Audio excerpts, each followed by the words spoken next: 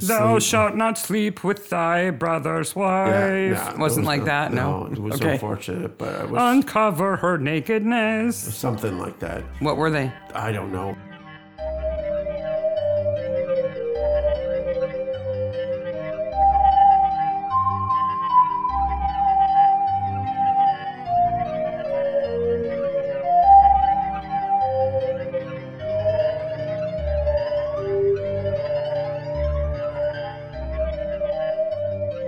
Hey, Maniacs. Hey, Maniacs! It's Midsummer Maniacs.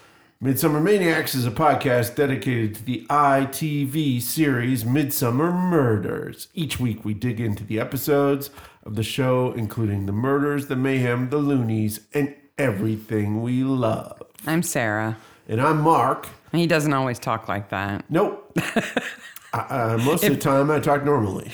If you did, it would be really weird. Yeah, I don't do the DJ voice anymore. So did you, before we dive in for this week, have you decided on which of us won from last week with our cat plot? We're currently tied now.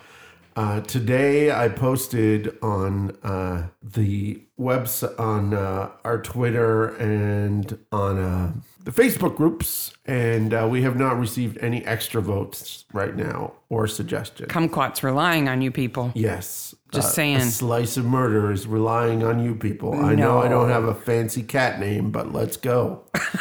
He's Kumquat, the cantankerous cat. Just as a warning, if the show is too much for your kids, it's probably too much for this here podcast. But again, this is a pretty tame episode, which is 27, A Tale of Two Hamlets. Which is season 6, episode 4. Yes. Before we dive in, though, another thing up at the top. We have two things up at the top. So the first thing that we want to do before we dive in to A Tale of Two Hamlets is introduce a new little segment called Midsummer in the News.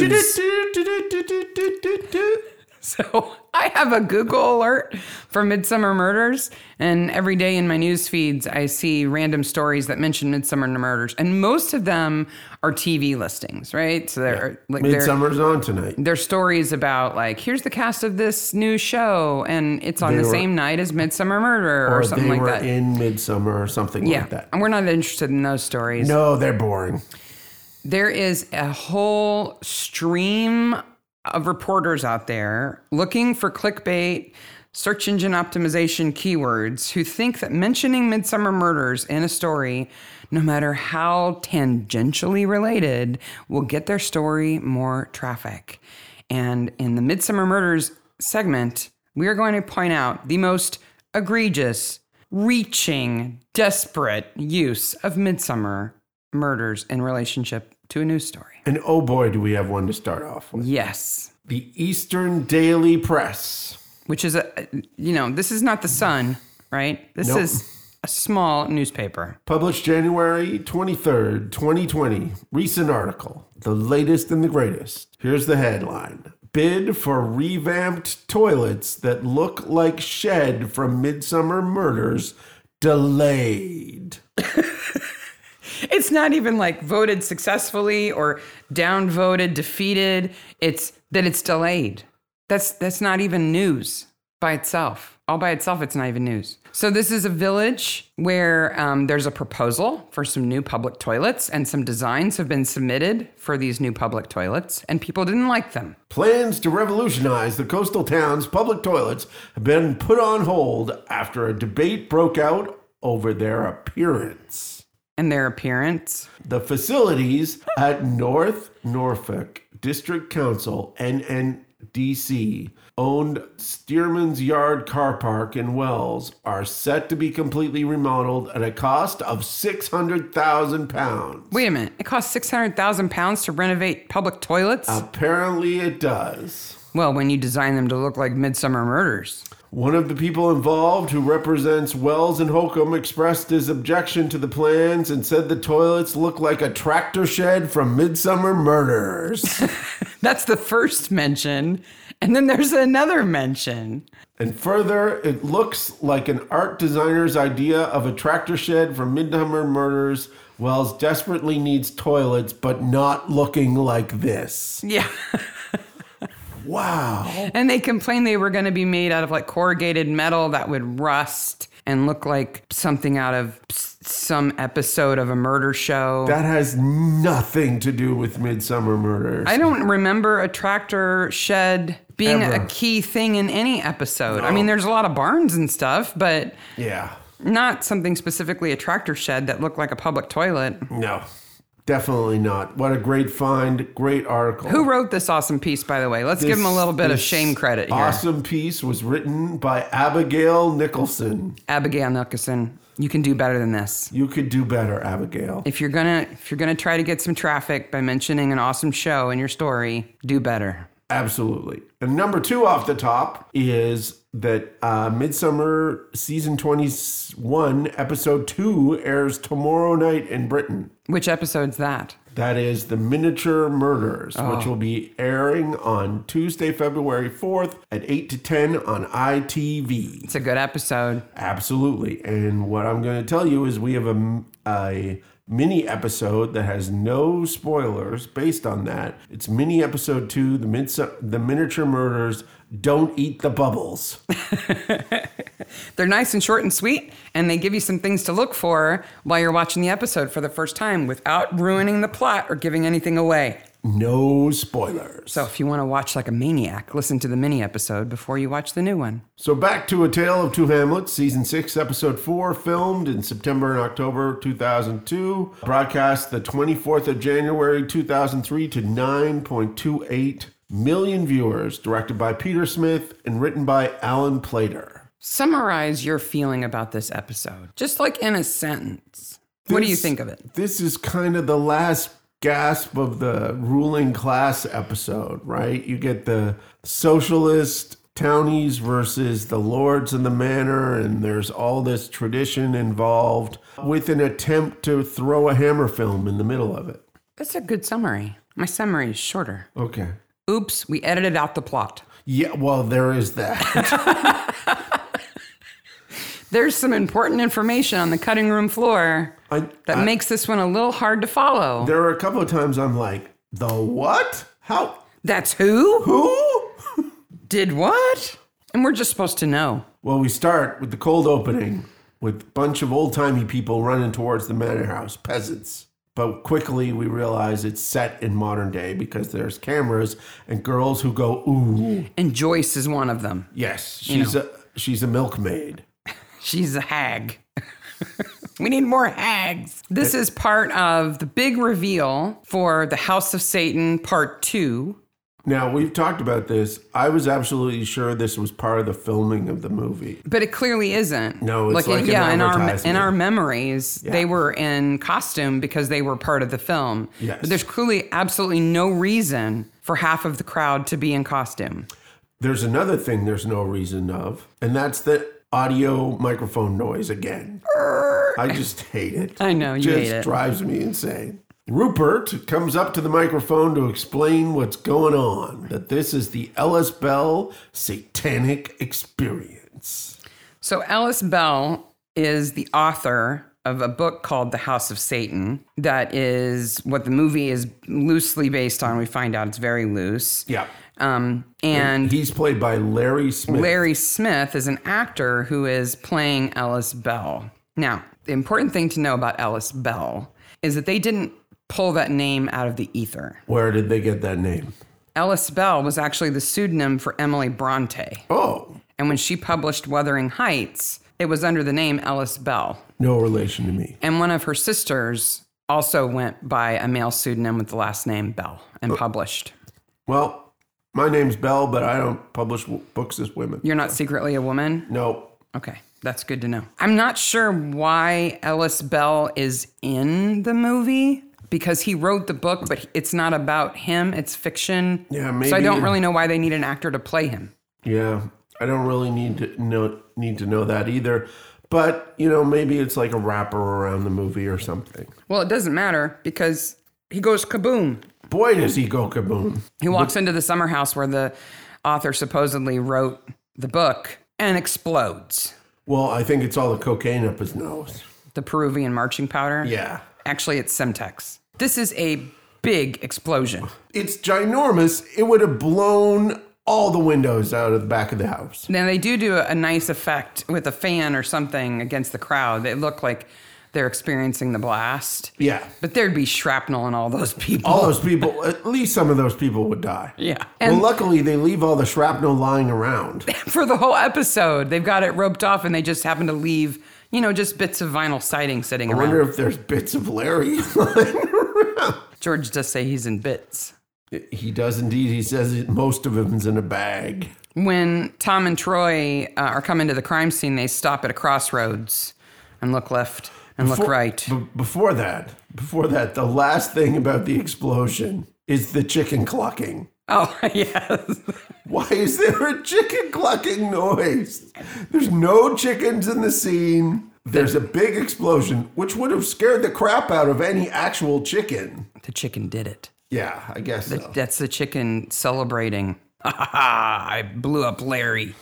I guess so. So Tom and Troy are on their way. They look left and look right at this intersection. And at first you think it's because Troy's a bad driver and he's been told that he needs to make sure there's no oncoming traffic. Look both ways, Troy. But in reality, he's trying to decide which way to go because he's trying to decide between Upper Warden and Lower Warden. Yes. And of course, Upper Warden is down the hill while Lower Warden is up the hill. That seems counterintuitive. It's because one is more north than the other. Oh. It's the one that's north that is upper. Oh, because I thought it might have been like one was in the upper part of the river and one was in the lower part of the river. But you say it's north. You say it's north and south. I say that only because I found some actual villages in the UK that are upper and lower. Okay. And that one of them is on a river. Okay. And it's the case that you're saying. And the other set is just by compass. Okay. So there's Upper and Lower Slaughter. Oh. Which are in the Cotswolds. Okay. And these are very well-known villages. Yes. If you just Google UK Upper and Lower, it's all slaughter. It's all everywhere. All slaughter all the time. All the time. They're beautiful, though. Oh. I mean, they're gorgeous places. They're in the Cotswolds. More interesting, though, is a place in Swindon. Okay. Are you ready for this? Is there anything interesting in Swindon? Oh, yeah, there's 3. Okay. There's Upper Lotmead. Okay. Lower Lotmead. Yes. And there's another one. What do you think it's called? Lefty Lotmead. Lotmead. Oh. It's between them. So you can drive from Upper Lotmead to Lotmead to Lower Lotmead and back again. Excellent. I'm sure the Post loves that. I'm sure there's no confusion. None at all. At all. Nope. Yeah.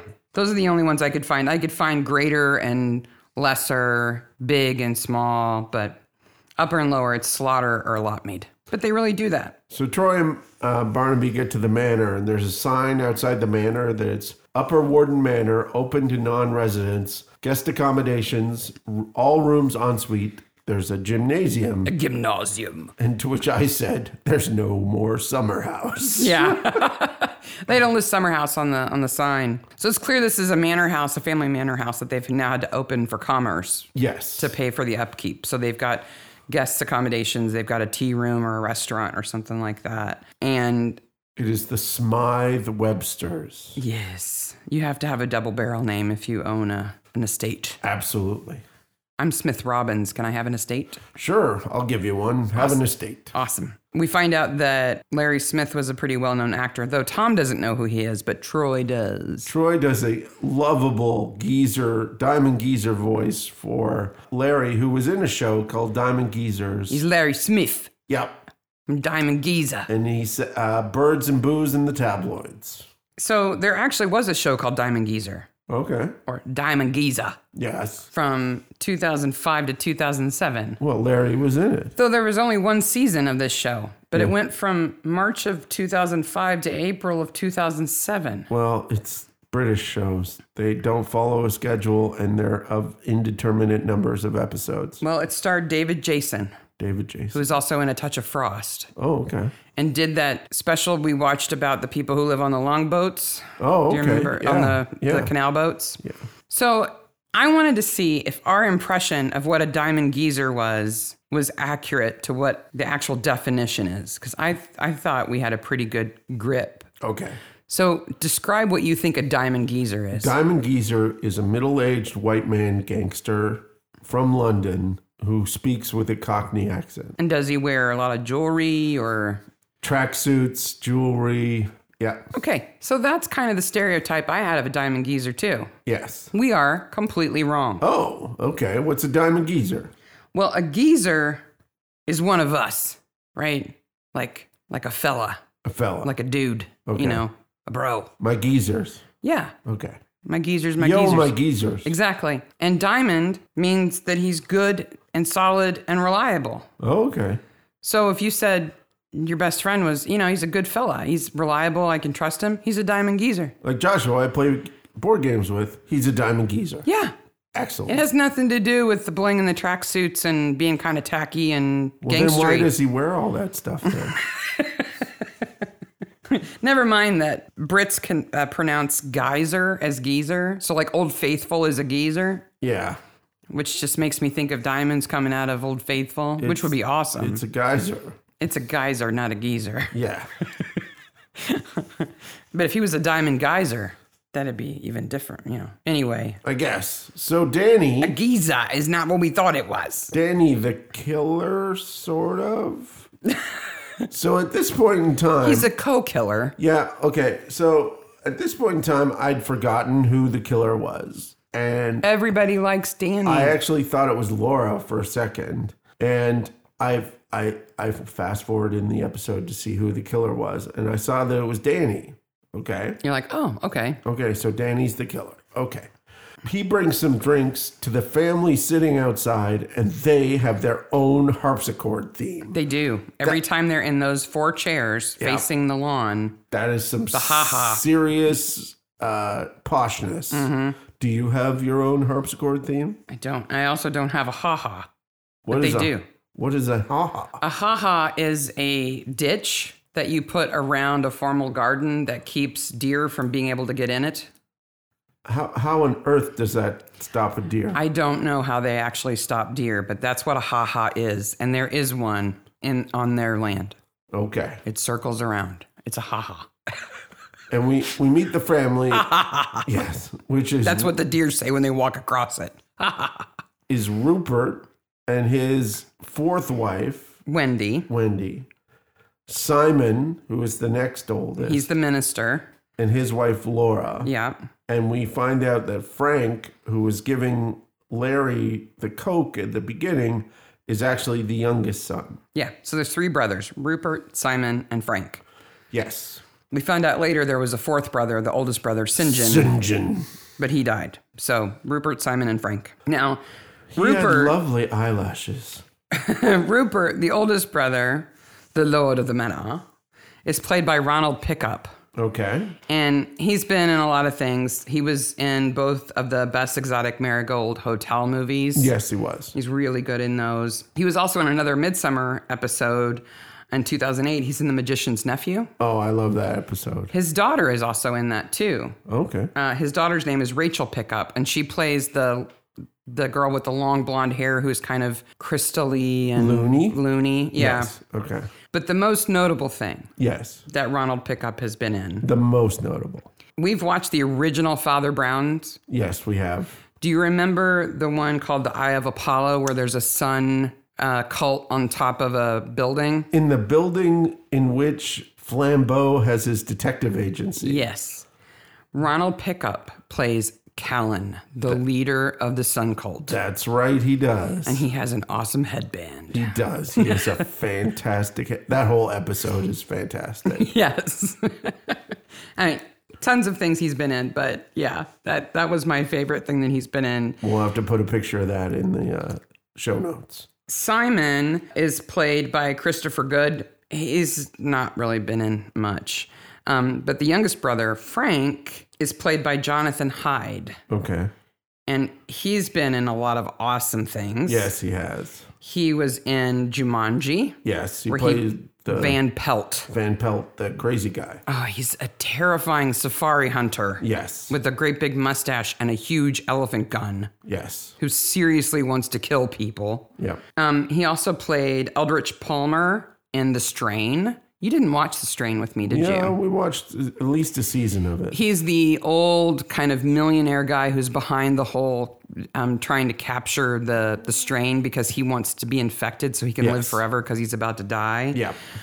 He was also in Anaconda. Oh, well, Who wasn't in Anaconda? And he was in Titanic.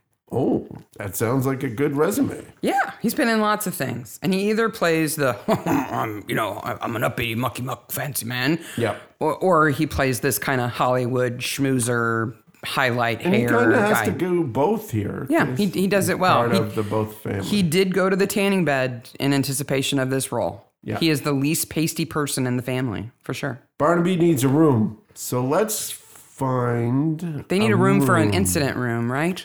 Let's put him in the church schoolroom. Yeah, that's a good place to put him. More on the church schoolroom later. You remember Simon's face when they say, Rupert says, well, we can just put him up in the schoolroom at the church. And Simon at first looks like, hey. And then he's like, oh. Yeah. And you don't know why. I think I know why. I thought it was just because Rupert was kind of imposing on him and saying they will be there whether you like it or not, which he is. But there's another layer to Simon's response. Yes, there is. So Phil stops by. He's the handyman, Phil Harrison. He stops by and sees Danny in the kitchen. And So- they have a good old talkie-talk. So Danny Pinchel is the cook, Yes. right? That's his role as he cooks for the restaurant. And kind of a butler, too. And he's sort of a butler to the family. He's obviously got a relationship with Rupert. He's kind of like a son to him because Rupert doesn't have any children with any of his 4 wives. We don't know what happened with the other 3. Yes. And so Danny has this role. And he does such a good job of being very clean cut and presentable. He's always got his little white apron on and his polo shirt. Yes. The kitchen is spotless. Yep. And lonely. Yeah. He doesn't have any help in there. He does it all on his own because that's how he gives Phil a lobster and a big old a bottle of booze. Yeah, he's played by Joe Stone Fewings. Wow, that's a name. He's, again, been in a lot of things. The most interesting thing that I found about him is that he's been married to Nancy Carroll for a long time, and you would know her as Lady Felicia in the new Father Browns. Oh, Lady Felicia, who shows up in A Midsummer coming up. Yeah, they've been married for a long time. The screamy woman Midsummer. Yes. But Danny is so clean-cut and nice and presentable and respectful. Yes, everybody likes Danny. Everybody likes Danny. Danny likes Gazpacho so much he drowns in it. Joyce has all the scoop, right? Because either Joyce or Cully have to have the local gossip. Apparently, it's all Tom. a pack of lies. Because Ellis wrote the book in Lower Warden. We've got this battle between Upper Warden and Lower Warden. And then they just offhand say that the film is a travesty and it's all Oliver Cromwell's fault. What does Oliver Cromwell have to do with this? That's one of the things that wound up on the floor. Okay. Who knows? Would that be the floor of the cricket pavilion? We'll get to the cricket pavilion, but right now it's on the editing room floor. But you know what? Larry's death is kind of good for business. I guess so. That's what Rupert thinks. Though we don't see any guests or any people in the restaurant or anything the whole time. But they had a good lunch. Yeah. Joyce loves Danny's meaty balls. The hotel. He just lost his mother. Such a sweet boy. The hotel's really nice. They've got a reception desk in the foyer. Oh, I'm sorry, foyer. Yes. I'm a Hoosier. And I became fascinated with this life-size devil sculpture that is holding like the business cards for the hotel. It has like a big Forked beard. Oh, yeah. Look for him. He's fantastic. Yes. I found one wood-carved statue online that's he's even got the closely. goat legs and everything. Yeah, he's not a satyr though. No. Because he's got 2 horns, and he's got a tail, Oh. a long tail. Oh.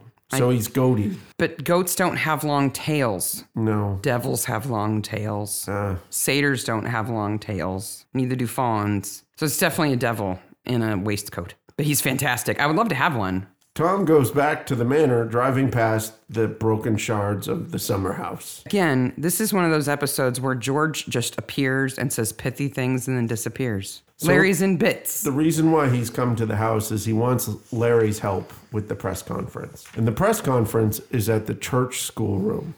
Where they sit at a table meant for little kids. Their Yeah. knees are all up in their chests. I wanted to see if they're they were sitting on little elementary school chairs too. Yep.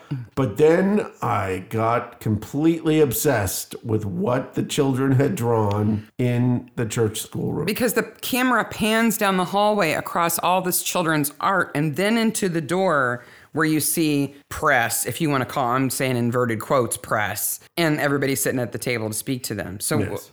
We both responded to this art. You've studied it. There is a green devil with a house on fire, a blue devil, a grim reaper, blue devils setting a house on fire and flying above it in what looks like tacks while a girl cries. Blue devils over a fire with grim reapers, and there's this giant green snake in flames. What are they telling these children? I tried to figure it out. Like, is there a story in the Bible that they were drawing out? No. Or did they say, hey, draw a picture of what you think happens after you die? No. I hope not.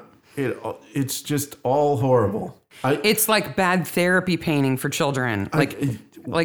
Show me where he touched you. Exactly. And what are your bad dreams about? Yes. No wonder Simon was like, maybe we shouldn't. Oh, well, okay. The press are going to be there. Okay. I'm assuming the production people had a blast making those paintings. They got out the watercolor and the finger paints and the glue sticks. So Murdoch is here. Bum, bum, bum, bum, bum, bum, Not bum. that Murdoch. Not Murdoch Mysteries Murdoch. It's Murdoch of the Coston Echo. Yeah, he's skeezy, right? He is. He asks a drug-related question. But what other press is here? Jack Wilson from the Upper Warden Church Newsletter. Yes. He owns Hard-hitting news. He owns the bookshop on the high street, and he wants everybody to know this is all local, and you should all just go home. And it's probably people from Lower Warden anyway. Rekpatui. Because they're evil down there. They are. Up there, wherever they are. They immediately start to build up this hatred between the two villages, right? But we don't really know why, except that maybe Upper Warden sort of stole Ellis Bell from them. Maybe, but there's a lot of hatred, especially between Anne and Emily, with their bad... They both had nights of passion with Larry Smith. Did it give them bad makeup of being hit in the head with a flower arrangement? They're going to fight. I wish we'd seen the fight. It would have been better. They probably cut that out too. There's flowers from Darren also. Darren. He's the local video nerd. Yeah, so about this episode, this is like it shows its age here. You don't make fun of nerds like this anymore. No. What he's Especially in a show that later does an entire episode about comic book inventions. Yeah, and has already done Aliens. Yeah. I mean, Darren is, he's into movies. That doesn't make him that fringy. Not at all. But he does have a mimeograph machine. That's pretty fringy. Oh boy, does he have all sorts of things in the back of that bookstore. Did you want to have his bookstore? Not the downstairs. No. So Troy goes to the bookstore and goes up and meets with Darren, and he's running his mimeograph machine. Now, on the wall are the following. No, before you do that, just note, it's the Upper Warden Parish newsletter. Yes. Not the Upper Warden Church newsletter, Yes. which is what Mr. Wilson said. It's incorrect. There's a Betty Blue poster. Betty Blue was a famous sort of independent movie in the 90s. Scars of Dracula, which is our third Scars of Dracula reference. It's this is a hammerish kind of thing, right? The Deer Hunter, Doctor Who and the Daleks, which is a strange movie on top of everything. Mm-hmm. Carry On Cowboy, which really doesn't fit with the rest of it. No. Nosferatu, Horror of Frankenstein, The Man in the White Suit, Lust for a Vampire, all of which I've seen. Of course you have. Billy Liar, and of course, House of Satan and Groundhog Day. Groundhog Day and Carry On Cowboy just don't fit. They don't fit. They just had some empty spots. In the Upper Warden Parish newsletter that is thrown in front of the screen. So you paused it and read the entire thing. But of course I did. The headline is Lower Warden Strikes Again. They've already convicted him of everything, huh? Other headlines include confirmation classes, an early warning, and Upper Warden Floral Club. So I'm like... An early warning about what? Early warning. And so here is the following article under early warning, all in capital letters with an exclamation mark. As if this is something important that we need to be warned about. Are you ready for this warning? Okay. Are you being warned? Okay. Okay. From the beginning of next month, the Vestry Hour will be on Thursday evenings at 6 p.m. until 7:30 and not on Wednesday as previous. What's a vestry hour? Vestry Hour is when you go to the church when you're planning a baptism or a wedding or a confirmation. When you want to book the church, you go and meet with the minister at that point in time to come up with when it's going to be. You have an hour a week to plan events? It's like office hours for the church. Wow. I'm glad we're warned. I wouldn't want to show up at the wrong time. And there's 2 advertisements on the bottom, MJH, Southern Limited Central Heating, and Bob's Electric Services. They sponsor the parish newsletter. They do indeed sponsor the parish newsletter. But then, so all these movie posters and a parish newsletter, I'm like, this is the best scene ever. And then Troy pulls out his warrant card, and I notice there's a badger on it. We knew there was a badger on the Midsummer Constabulary crest. I didn't know the crest was on both sides of the warrant card, and he's got it. Oh, I want one of those so bad. Isn't there somebody on Etsy or something selling fake? Yeah, fake ones. But it's like a PDF you can print or something. Guess what? It has no badger on it. No badger. Nope. But honey badger don't care. Meanwhile, Barnaby's in the house of Satan. He's in the, basic satanic experience. So the idea is that the manor house is going to be sold as a hotel and a satanic experience. Okay. Yes. Boy, Disneyland has nothing to worry about here. No. They've got one old wine cellar with some spinny lights and a big head. A big head, and the subtitles said spooky moaning. Yeah, there's some spooky moaning coming out of a box. It's an homage. Yeah, that box that's supposedly playing the audio is clearly not a thing that plays audio. The one that Rupert bangs on? And guess what? If you bang something that's playing audio, it's probably not going to work any better. No, it's not going to help it. It starts to skip like it's a record. But thankfully, there's 2 classic movie references in here for Jaws and Psycho. What? Yep. Where? He says, if you show them a plastic shark or a plastic shower curtain, they'll be happy. Yes. I get you. Speaking of movie references, back at the video store, we now see some videos. Mm-hmm. Okay. One of them is a movie called A Town Like Alice. Okay. Which is about a town like Alice Springs. It's an Australian movie. Oh. Pi, which is a weird independent movie from the 90s, which is great. An X-Files movie, and Nightmare on Elm Street 3. So, quality rentals that are going to be really popular in Upper Warden. Yes. Darren says he knows about classic movies, The Prisoner, and Doctor Who. And he doesn't have relationships as a rule. No. Because there's a rule against having relationships with him. I guess so. He's kind of pasty. He lives with his grandma. He's a little bit. So Tom has a conversation with Rupert. Yeah. Oh, no, it's Frank. I'm sorry. Yes. It's Frank that says, it's just like Hitchcock said, actors are cattle. Yes. That's not what he said. No. What he said was, and I quote from Hitchcock. From Hitch. I never said actors are cattle. What I said was all actors should be treated like cattle. Excellent. That's fantastic. And shortly after this, so, Emily and Murdoch are in the pub and he's coaching her into giving him a good story. That's not really true. Red herring situation. We find out that Darren filmed the explosion, but, he can't produce it right away. Then Rupert and Frank are in the woods. Yeah, and here's where the editing problems start.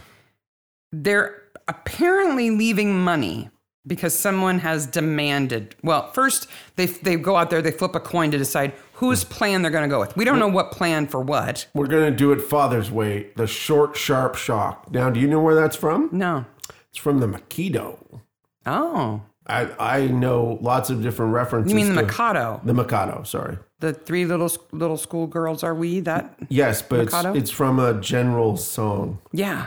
Yeah. So Frank wins. He says, we're going to do it my way, right? My way. That's the section in my notes. My way. My way. Which means we're not going to leave actual money. No, we're going to screw these blackmailers. And we're going to... Who are blackmailing us for... I don't know. Don't know. They never tell us. The chicken. It's that chicken. It's the chicken that comes along on the motorcycle. Man, does he know how to wear a disguise. He wears all leather and a helmet to ride his motorcycle. Vroom, vroom. Yeah. So they're out there at night. Wow, he had to normalize that volume. Anyway, so the plan is that they will catch the blackmailer or shoot the blackmailer, but not give him any money. Instead, he'll have a note that says, screw you. And this is in daytime, right? Well, no. They flip the coin in daytime, and then it's night. Okay, so they go from where they were in the woods at day, to the nighttime woods, right? Mm-hmm. No, they don't go there. No? They go home and change first. Well, yeah, and they come back. Well, only one of them changes. We don't think that they sit there all day. Well, one of them sat around in the same clothes all day. Here's what I don't understand, though. Not only do I not understand why they're being blackmailed, why they're being asked to give money, who knows? He's got some night vision specs. What I really don't understand is that the blackmailer comes along on a motorcycle in a black helmet, black leathers, and rides off, right? Mm-hmm. It's well known to everybody that Danny has a motorcycle and wears black leathers and a black helmet, which he probably drives to work. Yeah. Why don't they know it's him? Well, he's a little person. He's unimportant? I guess. Rupert thinks of him as a son, and he's unimportant? No, he thinks of him as a son for one scene and then not another scene, and then does think of him as a son. That's true. Now, we also find out that Phil Harrison has the same motorcycle. Yes. But not the same leathers. No. So they might have thought it was Phil. Maybe. But they would have known it was one of two people, and they act like, oh, it's a complete mystery who that is. Just imagine how different this episode would be if Rupert wasn't such a bad shot and actually shot Danny right here. It'd be very different. That would be a problem because Danny's the killer. If Danny dies, there's a problem. Wait a minute. Danny does die. I know. This is where I was like, who killed Danny? Well, it wasn't the person who sprayed Leviticus 18:16 on the church door, because that was Sarah. You mean Lev? No, it was Laura. No, it was Sarah. Oh, She's Sarah, got the spray paint in the Ellis Bell Yeah. Museum. Oh God, yes. It wasn't Lev Yashin, who is an actual Russian goalie. No, it's Leviticus 18:16. The nakedness of thy brother's wife. Don't uncover the nakedness or have sex with various animals. There's ramblers in the church. That woman's got a great big stick. She does. What are those ramblers in the church doing? I don't know. Taking pictures. Whenever I see a character like that in the background who gets a little bit of attention but not speaking part, I always think that they held a contest. Yeah. Like, are you the biggest Midsommar fan? Enter this sweepstakes and you can be an extra in a Midsommar. And that couple won the sweepstakes or something. Well, by the way, Frank works out too fast and dies. He goes 35 miles an hour on that bike. He actually goes above 35 miles an hour on the bike. So are we supposed to think that the electric current being run through the bike makes it go faster? Okay. Electricity doesn't work like that. Okay. It's a little Wile E. Coyote, this particular death here. Well, he dies. Yes, and Helen finds him. Oh, Helen, the receptionist with the really bad perm. I feel bad for her, though. And Laura says, and then there were 4. Because they're out there in their chairs with their harpsichord music again. And at this point, I'm counting glasses. And I think Laura's on to her 3rd G&T here. Wouldn't you be? Oh, I would be, for sure. I mean, nobody liked her son, but her son is still dead. Well, that's sad. You know what they deserve? And now the father of her son is dead. You know what they deserve? What? A whacking. Whack 'em and whack 'em and whack 'em. Have you ever read Wind in the Willows? No, but Simon got into it pretty big time with his whacking. He's a bit upset. I guess so. So here's what actually happens in Wind in the Willows. Please tell me about the whacking in Wind in the Willows. Let me just read a little context, right? So the animals they're getting together and making a plan. Okay. We shall creep out quietly under the butler's pantry, cried the mole. Okay. With our pistols and swords and sticks, shouted the rat. Wait a minute. And rush in upon them, said the badger. And whack 'em, and whack 'em, and whack 'em, cried the toad in ecstasy, running around and around the room and jumping over the chairs. This is more social commentary than Ellis Bell's novel. They have pistols, swords, and sticks. The sticks I wasn't surprised by. The pistols... Yeah, I'm a little worried Who about makes animal-sized pistols? Can they make their own pistols? Did Mr. Toad forge a pistol? And I thought Mr. Toad was Is Mr. Toad the villain, or... He's not Mr. Toad. He's just Toad. Toad. Toad, rat, mole, and badger.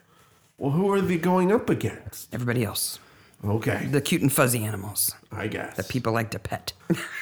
They've tunneled under the butler's pantry, by the way. Then there's this weird thing where Barnaby says he heard something about Wendy. Not Wendy. He heard something about, Wendy. Wendy with Larry. But no one told him that. No.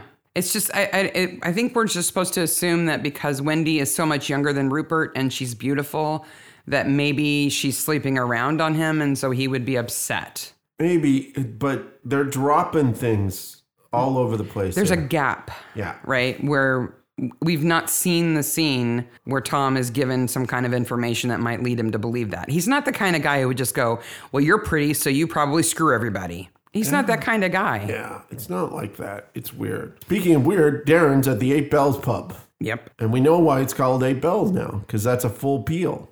Eight Bells. That's right. We know that from the Bell Ringers episode. Yep. Troy gives him a list of all the people who left flowers for Larry. I guess assuming that Darren's local, so he'll recognize every name on the list. Clearly he doesn't, because... He doesn't even recognize his own.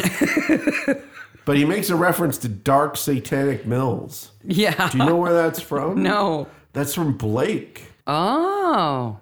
And it is about, like, industrial mills. That makes sense. Yeah. It's kind of over Darren's head, though, isn't it? Yeah. Unless it's referenced in a Hammer film, I doubt he would know about that. He seems to. Darren is in the Upper Warden TA. Yes. At which point I have a note that says, TA? Territorial Army. Yeah, I didn't know what TA was. And I didn't know how Troy knew he was in the TA. And even when I heard, and I knew that TA was Territorial Army, in my head that was like a historical reenactment army. That's what I thought it was. Not one with machine guns. Oh my gosh. The armory. We'll get there. Wow. Phil lives in a windmill. And he's not Jonathan Creek. No. That windmill is actually in Brill. Brill? Yeah. Okay. That's where that windmill is. Okay. And the bookshop is called the Cottage Bookshop, and it's in Penn. Oh. And it Brill. looks just like that. Yes. That claustrophobic, can't get around anywhere, books up to the ceiling. Now, when Troy goes to the windmill, he drives up the driveway to the windmill. Right? Yeah. Okay. Yeah. So there is a driveway. Yeah. Okay. You know what I want to know What? is why does Emily, Phil's fiance, hang her bras on the line? Why doesn't she just put them on the sails of the windmill? Well, mostly it's because she's got no pants on anyway. We do get that relationship, right? We know that Emily is engaged to Phil. What we don't know at this point, I guess, and I think we're supposed to know, is that Sarah Prouty is his mother. Yeah, we're never told explicitly until at the end where he's like, Ma, that Phil is Sarah's son. Hey, Midsummer writers, when two people have different last names, we don't assume they're related. Well, let's take a little trip. And it changes everything when you know they're related. Yes, let's take a little trip to Lower Warden. Oh, boy. Or how I like to call it, Junktown. My note says Lower Warden equals junky shithole post-apocalyptic village. There's a bed and a frame in the middle of the street. It's not like they've got a big junk pile to the side of town. No. It's everywhere. They went so over the top. They've even got a nasty black cat. But the Ellis Bell Museum's nice and clean. It's like, I'm just imagining the scene setters. Like, we need some junk to strew around this town. No, we need more junk than that. Okay, just back up a lorry of garbage and some old appliances. We need those too. It's so filthy. Like you can't even get around. And wet and gross. Later, Rupert's trying to drive down the street and he has to go around an old dishwasher, a refrigerator, and a mattress to get where he's going. Like these people have absolutely no pride. Like I understand Brexit's been hard on you people, but wow. Well, and you get this sense that Lower Warden is kind of this like socialist mecca, right? They reject the whole landed gentry thing and they're like all about Engels and Marx and stuff. The proletariat don't clean up their messes. Apparently they can't organize refuse pickup. But they can sure make a pub. They can turn the church into a pub and organize that, raise money and do the building work themselves, but they can't pick a mattress up out of the middle of the street. Or a frame. You know what this village looks like? What? If our kids ran a village. Our kids are great. They're not the neatest.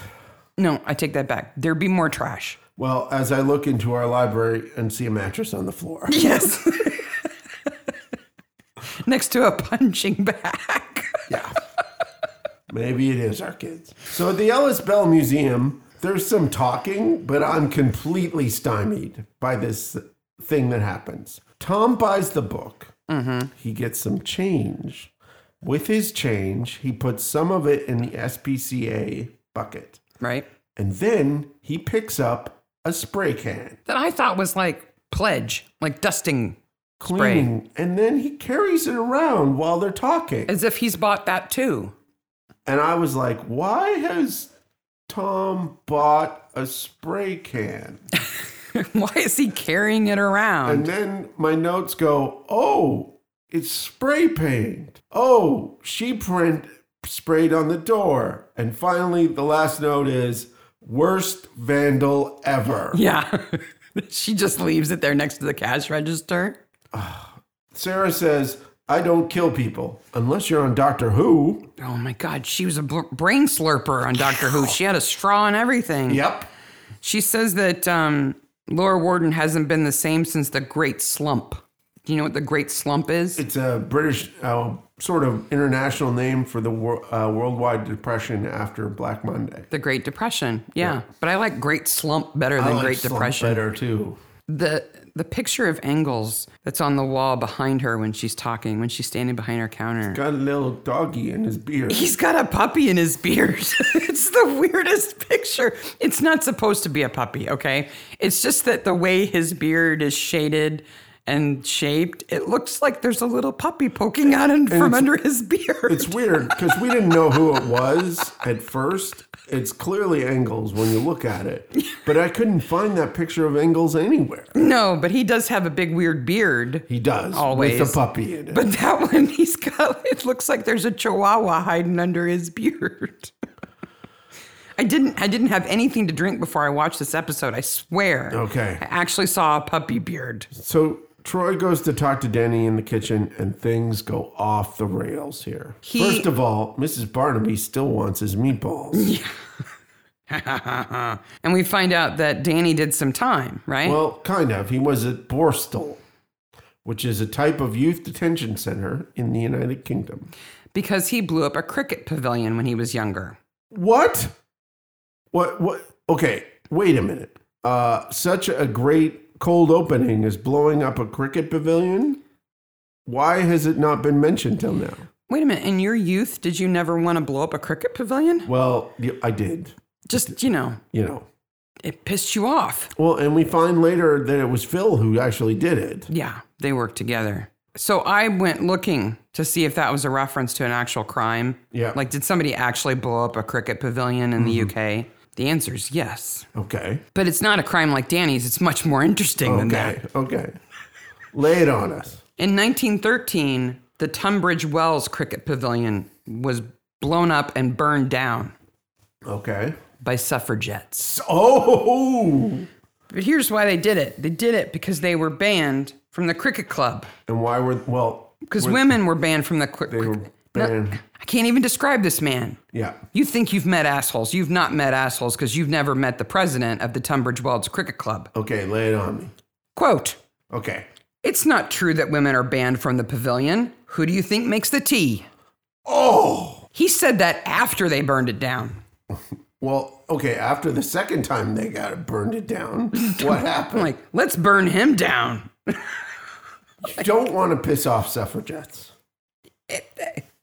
I just... And if you haven't heard the story, like in particular of British suffragettes, the crap that they went through so that women could vote. Oh, they were arrested. They were harassed. They were groped, raped. Force-fed, hunger-striked, just their heads shaved, just horrible things. And this jackass. That's a reason to burn down the cricket pavilion. It's a reason to burn him down. Anyway, I'm sorry. Danny says rehabilitation. Danny says rehabilitation works. You're the killer. Yeah. Well, he's better at faking it now. I guess. By the way, let me show you my gun, Troy. What does that have to do with anything? Troy never asked. There's no gun involved in the crime. This beautiful gun I keep in my locker that Rupert gave me. That has, no lock on it. I think he's just trying to prove that he's in with the family. Everybody likes Danny. Everybody likes Danny. Then we get to go see the armory. Yes. This is so weird. It comes out of nowhere. And folks from the UK, you're going to have to tell us whether this is accurate or not. So they're in the bookstore and they're talking to Jack. And then Jack says... He says, oh, they stole my screenplay, blah, blah, blah, blah, blah. Yeah, yes, I'm a member of the TA too. I'm the armorer. 2 days extra as the part of a corpse. Best corpse in this episode. Maybe Jack. Upper Warden Territorial Army. And then they go into this American-style armory. Militia. Yeah. There is easily 30 machine guns. Oh, yeah. And shelves of ammunition. And they let these yobs go out and practice with these things? Let's start a war. They let Darren use a machine gun? Darren can't use a mimeograph machine. He can't use that giant video camera at the end of the episode. What? I know that during the wars they had the home guard. That was important, and those men were armed the best they could arm them to protect, people in case there was an invasion. But this is not necessary. Okay. Not even in the United States where we've got gun-toting loonies would this be okay. I'm going to tell you what else is not necessary. What is not necessary is thunder flashes could have no way created the explosion at the beginning. They could if you took them apart and took the small amount of gunpowder in each one and put it together. Boy, that should have had a flashback because it didn't. I saw at least one video on YouTube where a guy put 6 thunder flashes together and it didn't even make close to anything like that. They make a lot of smoke and a little bit of pew pew firework. Yeah. And plus they're all hand instigated, right? You pull the top off of it, you flip the top around and you scratch on it like a match. Mm-hmm. And almost all thunder bangs are like this. Right. And But what if you took them apart and used the ingredients that were inside of them? That's a possibility. You could make an explosive out of fireworks if you took the little bit of gunpowder that's in each one. I agree. But I would have liked a montage at the very because the flashbangs I saw the videos of and that explosion were in no way related. Oh, the real question is, how do you make that remote controlled from all the way at the windmill? Well, you just have a phone and a button. The phone has nothing to do with it. That's true. Danny just goes now and Phil's there painting his windmill and presses the button on the weirdest looking remote control. I thought a little RC car would come out or something. No, Mark, it's got an antenna. It does have an antenna. So that means it can reach really far. I guess so. 50 feet or all the way from the windmill. That's in Lower Warden. I guess. He's a village away. That man is in the wrong career. If he can make remote control explosives that work counties away, not counties away, but a village away. Well, Barnaby Park's pretty much a village away from the windmill to go up to it. Why is that there? He's in stealth mode. But he's in stealth mode in a suit going across an area that is visible from the windmill. What do you want him to do? Like wear like military camo? No, Put the paint on his face and maybe everything? go at dusk at the very least. Okay, so the motorcycle guy comes up and he looks at something on the windmill, which I at first thought, honestly, was the paint job. Like he climbed up there, looked at the paint job and went, "Bastard, you did a bad job painting this." The bastard thing is what threw me. You did a horrible job painting this.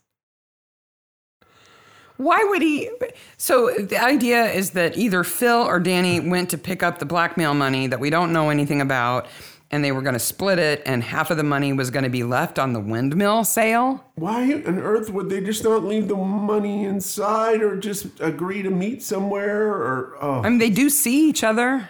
Yeah. Hey, here's half of the money. Playing pool with Troy. But I did figure something out, though. Yeah. We were stumped by this whole Judas thing. Yeah. Right?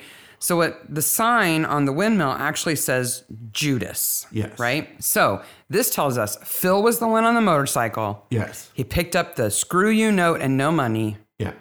And then wrote Judas on a note, pinned it where he was supposed to leave the money, and Danny finds it and says bastard. So why does Phil leave a note to Danny that says Judas? Because he likes Judas Priest. No. Okay. Because he thinks the reason why there was no money is that Danny told them. Oh. That Danny undermined the blackmail because he wants to get in good with the Smythe Wilburtons or whatever their name is. What scene is that covered in? It's not. Okay. I pieced that together. So it's a guess. It's a guess. Okay. It's a deductive reasoning guess. Oh boy, we got to do a lot of that in this episode. Well, Troy's got flat tires. Yep. That's what you get when you go to the chapel pub. Darren's there to confess. To letting the tires out. So do you know how they do that?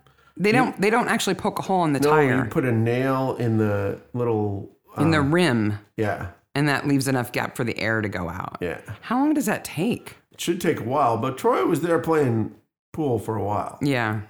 Sorry, billiards. Billiards. Snooker. And he noticed that Danny and Phil were having a row. Mm-hmm. And we see the House of Satan party, and then we see Danny and Phil in the big reveal that they have the same motorcycle and the same leathers. Which means Rupert and Frank should have known who was in the woods. But anyway. Barnaby knows that. Why? I don't know. We do know that Laura admits to sleeping with Frank. So Larry was actually Frank's son, not Simon's. Then we find out that Sarah Prouty is Ellis Bell's great-granddaughter. Oh, hold on. When we find out that Laura, who is the nakedness part, right? In the church, there's hymns 23 and 47. Mm-hmm. Now, if you're not familiar with the Anglican Church, you don't know about the Anglican Church hymn book, which is a unified hymn book across. So that's that sign that's in front that has the numbers on it. That the minister puts the numbers there of the hymns you're going to sing that week. That you put the numbers in the hymns you're going to sing that week, and you're always thinking 3, not 4. You're trying to. 2 is a real short week.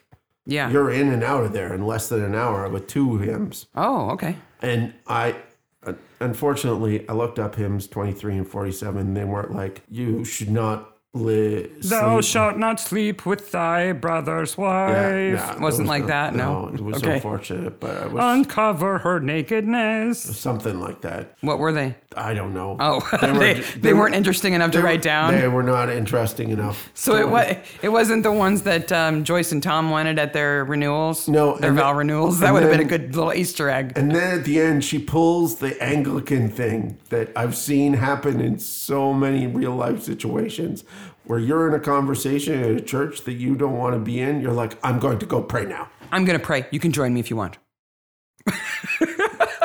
I'm praying. Go away. Go away. That's when we need the Ramblers to come in with their sticks. What are y'all doing in here? So Laura and Frank had an affair 20 years ago, but Sarah and Rupert had an affair 30 years ago. Okay. Did she suck his brain then? With a straw? If you've never seen that Doctor Who, you don't know what we're talking about. There's these big rhino soldiers, and Sarah Prouty, or the actress who plays Sarah Prouty, who is Anne Reed, thank you. Gosh, I didn't think I was going to get there. I couldn't find her name. Plays an alien who looks like a little old lady, but secretly is a brain sucker and carries a little straw to do it.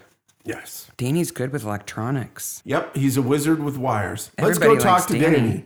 Danny's dead? Wait a minute. I literally had I was like, what? How can Danny be dead? I saw the flashbacks at the end of the episode. How can Danny be dead? I thought the same thing. So Troy and Tom approach the kitchen, and of course, there's blood everywhere, right? It looks like blood. Somebody has been beheaded kind of level of blood. Yeah. Is there a vicar about? Then when they get closer, tumbled into the living room, by the way, the head did. When they get closer, you see, oh no, it's not blood. It's some kind of tomato sauce or something, right? And Danny is in the weirdest kind of semi-fetal arm twisted position. Wow, it's weird. And I thought, okay, I know he's the killer because I remember that. Maybe he's not dead, right? Maybe he's pretending to be dead so he looks like he's been attacked. I was there too. But no, he's dead. Dead. Drowned in gazpacho. Gazpacho? That's a really big pot of gazpacho. And it's not cold tomato soup. I'm sorry. It is. Troy doesn't know what it is, and Barnaby, it is not cold tomato soup. What is it? It is tomato juice with spices in it. It's a Bloody Mary. Yeah. It's that you eat with a spoon. No, you don't eat it. You drink it. From a bowl. No, you drink it from a glass. Isn't it kind of like salsa? No. If salsa was a soup? No. If salsa was a juice? It is thick, but it's not like salsa. It's a really cool, refreshing drink to have in the summer. I may have had one summer where I was quite addicted to it. Did you put any alcohol in it? Yes, we did. That would make it a Bloody Mary. Yes. Instead of gazpacho. So that's the difference. We were fancy and called it gazpacho. Sure you did. And then you think, could somebody really drown in gazpacho? Could that really happen? Tell me, Sarah, has somebody drowned in gazpacho? As a matter of fact, they have. Oh my, do tell. And even better is the search results I got when looking for that. Okay? Now you can see, Mark, here I have a screenshot. Yes. Okay? Because the fact that these three search results came up together is important. So unfortunately, in 2010, 6 people drowned in a vat. 6 people? It was in India, in a tomato sauce factory. 1 woman fell in. Yeah. And 5 other people tried to save her. And they all died And they all drowned. Wow. Which is absolutely tragic. It was actually ketchup. Oh. Which is not gazpacho. No, it's a different tomato-based sauce, drink, soup, Slurpee bit. But very sad. Yeah. So, here are the search results. The first one, 6 workers drown in vat of tomato sauce. Daily Telegraph. Not good. Second, 6 people drown in vat of ketchup. It's a safety news alert. SafetyNewsAlert.com. Okay. Third search result. Okay. 6 unbeatable tips when you're drowning in tomatoes. What horrible person wrote that? It's about when you grow tomatoes and you have too many. You know, making a homemade marinara sauce or homemade ketchup when you're drowning in tomatoes. Well, that is surprisingly very unfortunate easy. that came up like that. From offthegridnews.com. Wow. Yeah. I was like, oh, that's so sad. Wait a minute. 6 tips when you're drowning in tomatoes, like next to those 2. It's like that is synonyms gone amok. Yeah, that's a bad Google search on my part, but it's very sad. 6 people actually did drown, and 5 of them drowned trying to save the first one. It's so tragic. It's tragic. Really, Danny's drowning in the gazpacho is kind of weak compared. Yeah. Well, if Danny's not the killer, it has to be Phil. So let's go find Phil at the bookshop. The Ernie Ball Center. No. And it's Bell's in it. Who's Ernie Ball? He makes guitar strings and guitars. Oh. Well, Danny's dead, so Phil is crying to his mom because he's got a trash bag full of gazpacho-covered Mom, clothes. can you do my laundry? Oh, it killed somebody. No, it's all tomatoey. Oh, I have heartburn too. Wait a minute. You're my mom. I didn't tell anybody that. Well, everybody knows, but except the people watching. He was the brains. All I did was push the button. Here comes Rupert. He's my dad. Wait a minute. We're a family. Oh, we're all going to prison. No, not everybody. So Phil is Rupert and Sarah's son. He's going to prison. He's off to the pokey. He tries to escape, but Troy has emptied his tires of air. And now we know that Phil and Danny did the murders together. Let's talk about motive. Okay. Now, we've already acknowledged that there are missing pieces in this episode. So we've got to kind of put this together. Yeah. Why did Danny and Phil kill Larry? They killed Larry because they laughed. Frank laughed at Sarah. Okay, how is that Larry's fault? Well, Larry's part of the movie. Okay. And they were arguing about the movie. No. Sorry. So Phil is the heir. Yes. Technically, legally, he would be the heir. Yeah. Danny knows that because his mother delivered Phil. And then wrote about it right away in her diary. Which Danny has on him when he's drowned. But Phil doesn't take it. And it has no gazpacho on it. No, it's perfectly dry. Yes. Because it was probably in his chino pocket underneath his apron. I guess. Maybe that's why he's in that weird position. He's trying to protect the diary. Protect the diary. So the best I can string together is that Larry had to die because Larry might have been the heir. Yeah. Since he was the only son of one of the brothers, the only child of one of the brothers. Yeah. He at least appeared to be an actual heir. And Danny wants to inherit. Yeah. Because he thinks Rupert thinks of him as a son. And will give him everything. So when he realizes that Phil is actually the heir and Phil's his buddy, he frames Phil. He tells Phil, hey, you're Rupert's son. You should inherit everything. Mm-hmm. Oh, no, but wait. He doesn't tell him that because he doesn't know that until the final scene. And that's where he tells him and he freaks out and drowns him. Right. In gazpacho. So Danny has a motive, but Phil doesn't. No, Phil is just a homicidal maniac, apparently. Phil's upset because Frank laughed at Sarah. Yes. And until we know that Sarah is his mom, we're like, what do you care about that? Sarah, whatever. It's not like he laughed and pointed at her in front of a bunch of people. He just kind of guffawed and walked away. He dismissed her. Oh, it's so weak, the motive here.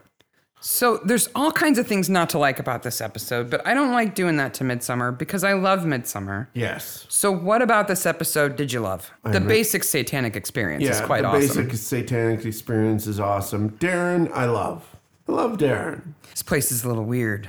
No, weird's another place. Yep, weird's another place. I like the whole argument over a book and who the authorship is and how it's owned by a certain town and another town. In the strangest way possible, I come from a place in Canada that's near another place that takes William Naismith as one of their own. And who's he? He's the guy who invented basketball. Okay.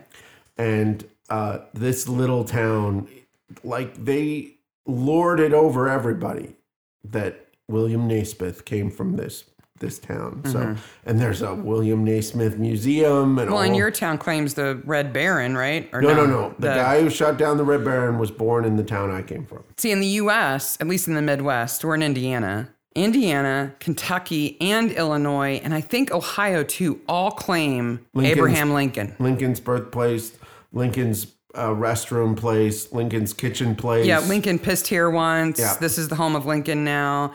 And there are artifacts that they fight over. Yeah. That should be, and God forbid you've got a log cabin that you claim is actually his. So I like that. I like the harpsichord.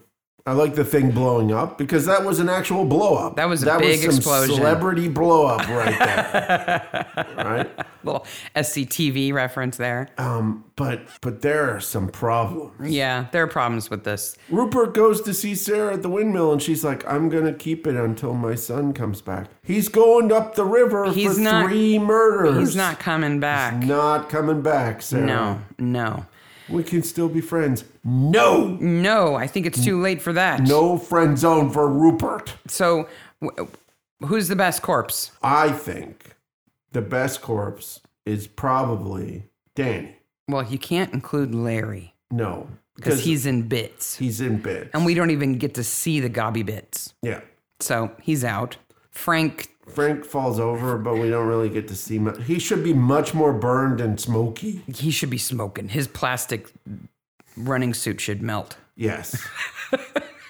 But we have high demand. But Danny's in that weird fetal position. He's smelling like tomatoes. He doesn't breathe. He's on the floor. I give it to him. So after the credits, what happens? Oh my, I got quite a list. Okay. First of all, Rupert got no friends. Nope.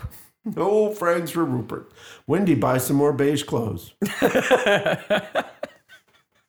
From the boutique? What's that place called? Fanciful Favorites or something like that? Oh, Fashion Favorites. Yes. Hideous clothes. Laura and Simon are sad. I'm going to pray. Darren probably has his own YouTube channel now with millions of people who download his videos. Yeah. Sarah gardens for a long time. She's going to grow more than 2 stalks of corn. And Phil goes up the pokey. Yep. To jail. He goes to jail.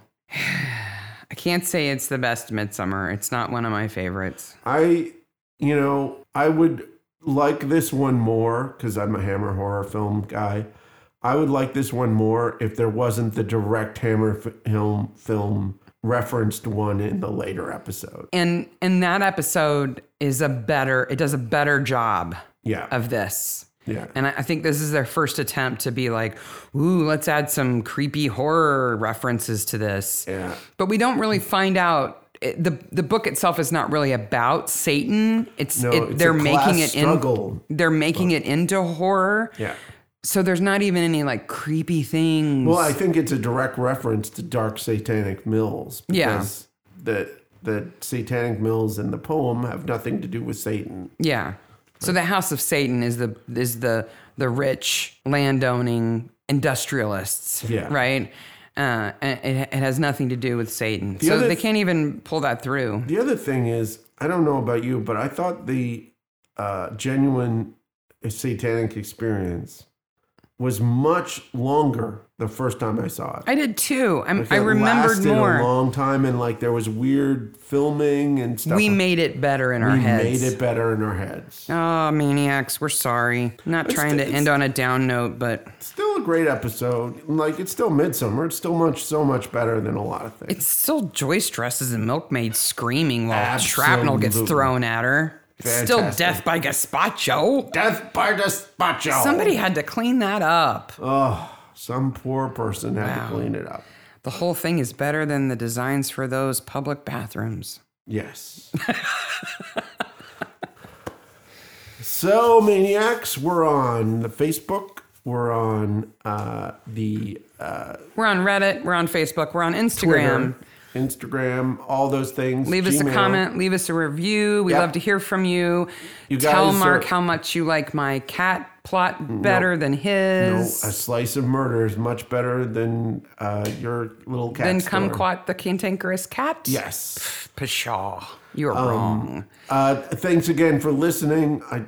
We're just keep rolling along here. It's kind of crazy. Again, I remind you that if you're in Britain tomorrow night, the new episode for Miniature Murders is on at 8 to 10 on ITV. And listen to our mini episode 2. What episode of Midsommar do we get to cover next week?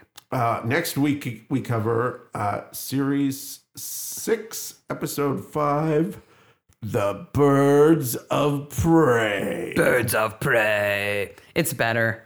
Yeah, it's a fun episode. It's more fun than this one. It's got birds in it. If you decide to make gazpacho because, this made you crave it, be careful, okay? Yes. Just be careful. Please be careful out there and be wary of restrooms. They're midsummery. They look like thin tractor sheds. I guess. All right, Maniacs. Until next week. Bye, Maniacs. Bye, Maniacs.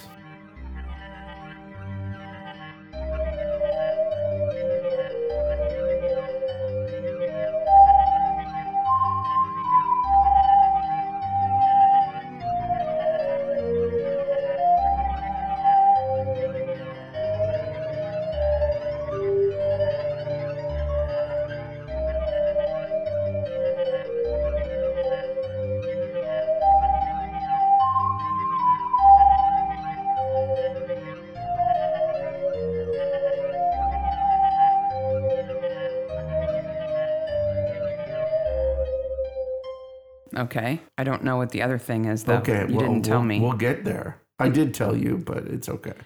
Okay. So you can edit that out. Yeah.